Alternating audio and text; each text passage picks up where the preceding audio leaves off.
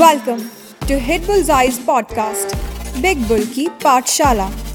We help students realize their career dreams.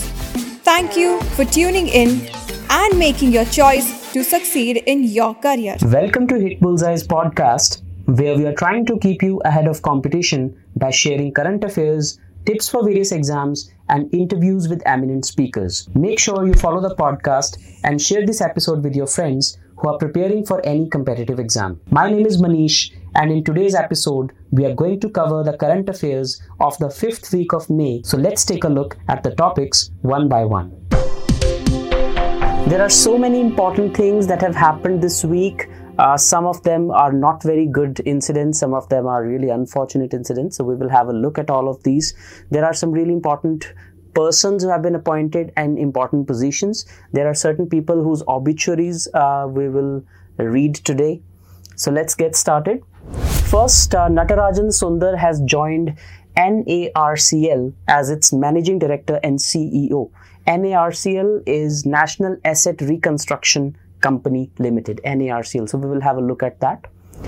Second, Centre settles GST compensation debts. So goods and services tax is something that has always remained a bone of contention between the centre and the states. And the centre is supposed to compensate the states, and it is that compensation that is being talked about here. The third is the Reykjavik Open 2022. So Reykjavik is the capital of Iceland, and there a chess tournament has been held in which an Indian prodigy has made India proud once again. Next, 2022 Global Food Policy Report has come out, which is another scathing indictment of the climate change that the world is facing. Next, new Arunachal monkey species has been discovered. We will have a look at that because wildlife and its species, whenever they are discovered, they are important from the exam point of view. The IPL 2022 final. So, of course, a majority of Indians are either cricket watchers or cricket players. So IPL 2022 final has been held. We will have a look at the winners, the winner-ups, and various awards that have been awarded, including the Purple Cap and the Orange Cap award. Next, 2021's highest paid CEO or Chief Executive Officer. So this list is launched by Fortune 500 company, and we will see which person or who has emerged as the top paid CEO for 2021. Next, Justice Mohanty has got the additional charge as the Lokpal chairperson of India. So the Lokpal, for which Anna Hazare led an agitation in 2011, and the act was passed in 2013. The first Lokpal was appointed in 2017, and now that the term has been completed, so it remains to be seen who the next Lokpal will be. But till then, Justice Mohanty has taken the additional charge. Next, Punjabi singer Sidhu Moosewala or Shubdeep Singh Sidhu has been shot dead. So we will have a look at his political career and other facts associated with it. Another tragic news saw Bollywood singer KK dying after performing at a concert in Kolkata. In another news, Uttarakhand has formed panel to implement the Uniform Civil Code. The country is experiencing a new debate on whether the Uniform Civil Code should be implemented or not. And amid all this debate, Uttarakhand has formed a panel headed by a retired Supreme Court judge to recommend a Uniform Civil Code for the state. Next, Bihar has India's largest gold reserves. This has been found in a survey. And finally, the V. Shantaram Lifetime Achievement Award has been given away at the Mumbai International Film Fair Festival. So we will have a look at that as well. So with all these news, let's get into the details. First, Natarajan Sundar joins NARCL. So NARCL is basically, as I told you, National Asset Reconstruction Company Limited. And in other words, it is also known as the bad bank. So for many years, the Indian banks have been facing the issue of bad debts, or what is known as the NPA crisis, the non-performing assets crisis. And due to that, this NARCL was envisaged a few years back. And the purpose is to reduce the bad debt burden of these banks, the NPA burden of these banks. So this is a really important financial institution of India, and now Mr. Natarajan Sundar is going to be its MD and CEO. So you would understand that any person who is heading this particular body needs to have a lot of experience in the banking and financial sector. So Mr. Sundar is no novice. He is a banking veteran, having served State Bank of India for 37 years. So he's a really super senior person who has a lot of experience of the banking sector. And he retired as the Deputy MD and Chief Credit Officer of State Bank of India, which is the largest public sector bank of India. And his selection was through a competitive process in which an open advertisement was given and interviews were conducted in the month of April. The selection panel consisted of senior bankers from both public and private sector. So it was not like the government handpicked someone to head such an important institution. The reason for the competitive selection is that a person who is heading this particular body needs to be impartial, because otherwise the person may favor private banks for bad debt resolution, or maybe public sector banks for the bad debt resolution. But the person needs to be impartial, and that is why the selection panel consists of both officials from the public sector as well as the private sector banks. So Mr. Natarajan is the chairperson. In another news, Centre has settled the GST compensation debt of the states. So the goods and services tax was introduced in India in the year 2017. In the year 2017, it was the 1st of July when this goods and services tax was implemented. So on the midnight of 30th June and 1st of July, this tax reform, the largest indirect tax reform in India, was implemented on 1st of July 2017. And this year on 1st of July, that is next month, it will be completing 5 years of its existence. And this reform was done through a constitutional amendment, that is the 101st Constitutional Amendment Act.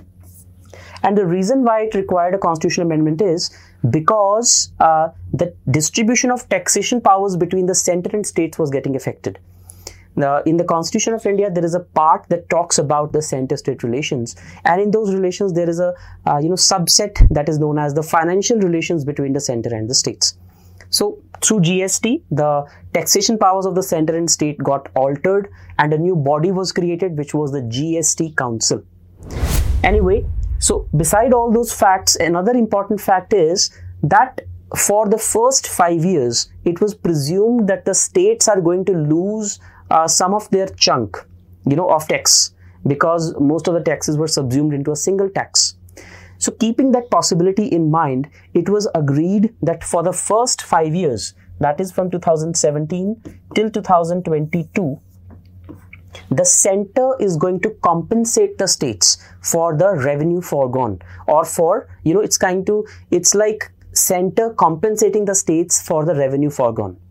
So this is the last tranche of payment that has been that has been given to the states. So like 5 years are getting completed. So after this, the centre will not be paying anything to the states, because it's like the initial shock, you can say it's like a shock effect. Like when you implement such a big reform, it is apprehensive, it is apprehended that there might be some problems, and these problems are like running into lakhs of crores of rupees. So for that, the states on a safer side demanded that we be given some compensation, and centre was giving that compensation. So this compensation that has been given now is the last installment of that. So centre has settled that, and the total amount is roughly around 82,000 crore rupees. So centre only had 25,000 crore rupees, but it arranged other money, from somewhere else, and they have paid it. So according to the present laws, the centre is required to compensate the states for any revenue lost as a result of GST till 30th of June. The reason, again, because on 30th of June 2022, it will be 5 years since the GST got implemented. And hence, after 30th June 2022, the centre and the states are on par, at par with each other. So centre will not be compensating states after this particular target. Although, it is highly expected that the states are going to demand from the center that this compensation be continued for, a few more years. But it remains to be seen whether the center agrees to it or not. Next, Reykjavik Open 2022. So it's a chess tournament, Reykjavik Open.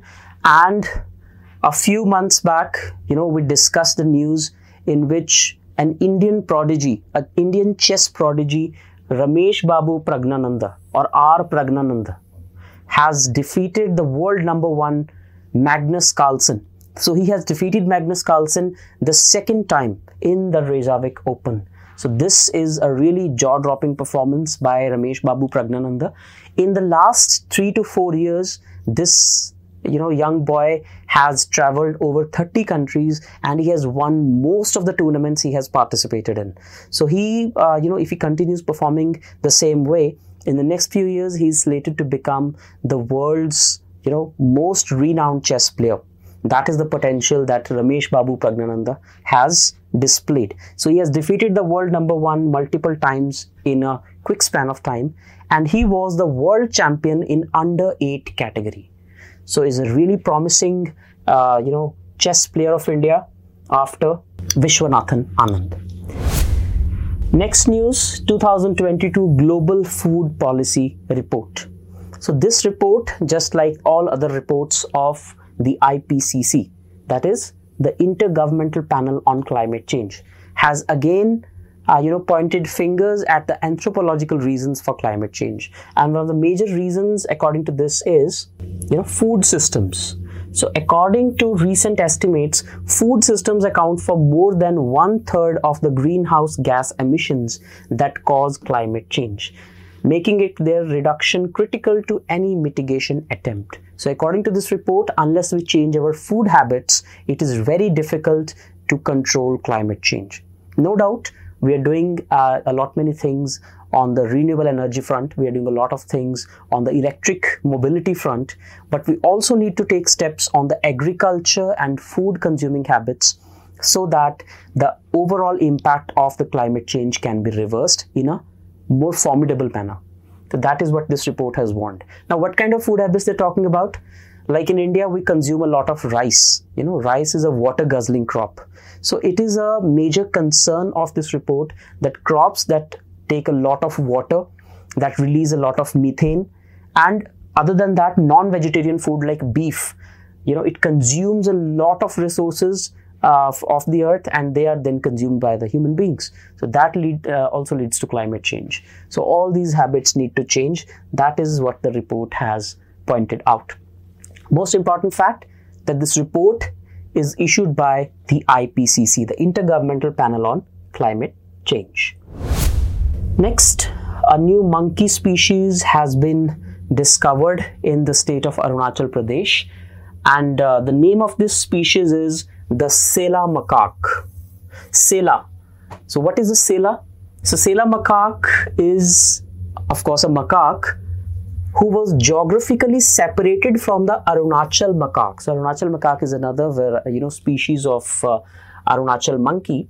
So Sela macaque species was separated from the Arunachal macaque by the Sela Pass. Sela Pass is an eastern Himalayan pass located at an altitude of around 13,700 feet. So due to that pass, these two species got separated, and now it has been named as the Sela macaque after the Himalayan pass, Sela Pass. And now it has been identified and analyzed by a team of experts from the Zoological Survey of India and the University of Calcutta. So whenever a new species of any animal or a plant is found, it is always, a matter of pride, a matter of happiness for the nature lovers, also because we are, it's very normal to see so many species getting extinct. But at such a time, if we find some new species that add to our biodiversity, that is really a cause of celebration. Next, the IPL 2022. So the Indian Premier League 2022 has been won by Gujarat Titans. Gujarat Titans has emerged as the winner, and they have defeated Rajasthan Royals, who were, I think, the champions in the first first IPL, and this here is the 15th edition of the IPL. So IPL started in 2007, and this is the 15th edition of the IPL, or the Indian Premier League. And in this tournament, there are two awards that are given. One to the sportsperson who has taken the most number of wickets during the tournament, and second is to the one who has made the most number of runs. So the most wicket taker is known as the purple cap winner, who is Yuzvendra Chahal with 27 wickets in this IPL season. And the most run getter is known as the orange cap winner, and this time the orange cap winner is Jos Buttler with 863 runs. So the purple cap and the orange cap, and the winner is Gujarat Titans. So according to the Fortune magazine, the Fortune 500, 2021's highest paid CEO in the world is none other than Elon Musk. So Elon Musk, the CEO and founder of Tesla and SpaceX, among others, is the highest paid CEO of 2021, and he has topped this Fortune's new lists. So Fortune has released this list for the first time, and his total revenue, his total compensation for 2021 was $23.5 billion. $23.5 billion. $1 billion in Indian currency would be 7,500 crore rupees. So $23.5 billion would be somewhere around 1,70,000 crore rupees. Somewhere around 1,70,000 crore rupees. That is the compensation that has been received by Elon Musk. And also we have discussed in one of the previous videos that he is the richest man in the world according to so many lists that were issued at the end of 2021 and at the beginning of 2022. Recently he was also in news because he has bought Twitter. So now after Tesla and SpaceX, he has Twitter in his prized possessions. Next, Justice Mohanty has got additional charge as the Lokpal chairperson. So it was in the year 2011 when Anna Hazare and some other activists that included Kiran Bedi, Arvind Kejriwal, Prashant Bhushan, Shanti Bhushan, Kumar Vishwas, all these people, they started this agitation called India Against Corruption. And the purpose of the agitation was to push the central government, which was the UPA at that time led by the Congress, to push the central government to pass the Lokpal and Lokayukta's bill and to turn it into an act. The purpose was to stop corruption at the highest levels of government. Later on, the act was passed in 2013, but it was not until 2019 that an actual Lokpal was appointed. So the first Lokpal that was appointed by the NDA government was Pinaki Chandra Ghosh, or PC Ghosh. But now that term of Mr. Pinaki Chandra Ghosh has come to an end. So Justice Pradeep Kumar Mohanty, or PK Mohanty, has been given the additional charge of Lokpal chairperson. Right, so other than this, there are 6 members in the Lokpal, and the Lokpal and Lokayuktas Act was passed in 2013 to stop corruption in public service. A Lokpal chief is appointed for a term of 5 years, and the retirement age is 70 years. The reason why the retirement age is 70 years is because the eligibility to become a Lokpal is that the person should be a Chief Justice of India or a former judge of the Supreme Court.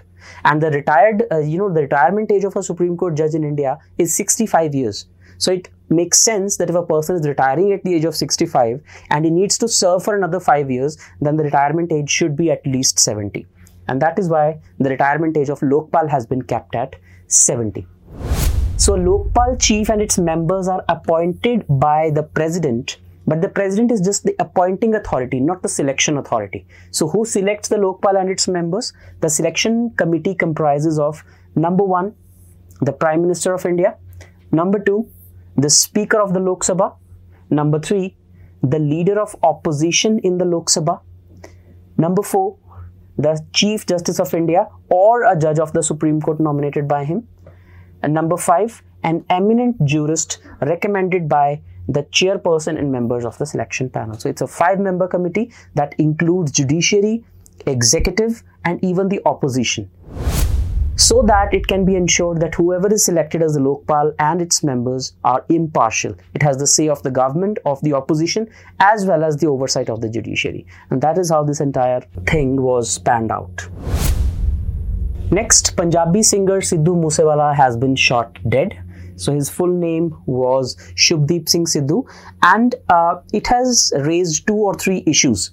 First thing that you need to know about is that, if you are from any other part of India, of course, you should know that he is a Punjabi singer. So the kind of questions that you get on this is, the vocation of the person who has died. So he was a singer and lyricist. So songwriter as well as singer, both, number one.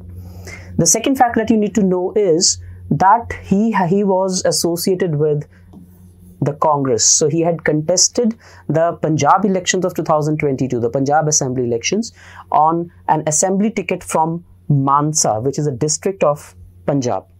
Right? This is the second fact, his political lineage, that you should know. The third fact is that one of the major reasons believed to be behind his death is the withdrawal of security cover by the state government of Punjab. And the procedure for that is that the intelligence and security agencies carry out a threat perception survey, and a threat perception report is prepared. A report that actually quantifies the level of threat that any person faces. Can be a sports person, can be a famous personality, can be a politician, anyone. So the threat perception report is prepared by the security and intelligence agencies and is presented to the state police. And it is generally, passed on to the DGP, who is the highest police officer in the state. And once the DGP reads the report, then the decisions are taken, and based on that, the security is either given or withdrawn. So if the threat perception of a person shows an increased threat perception, then the security is given. And if the threat perception has lowered, then the security may be withdrawn.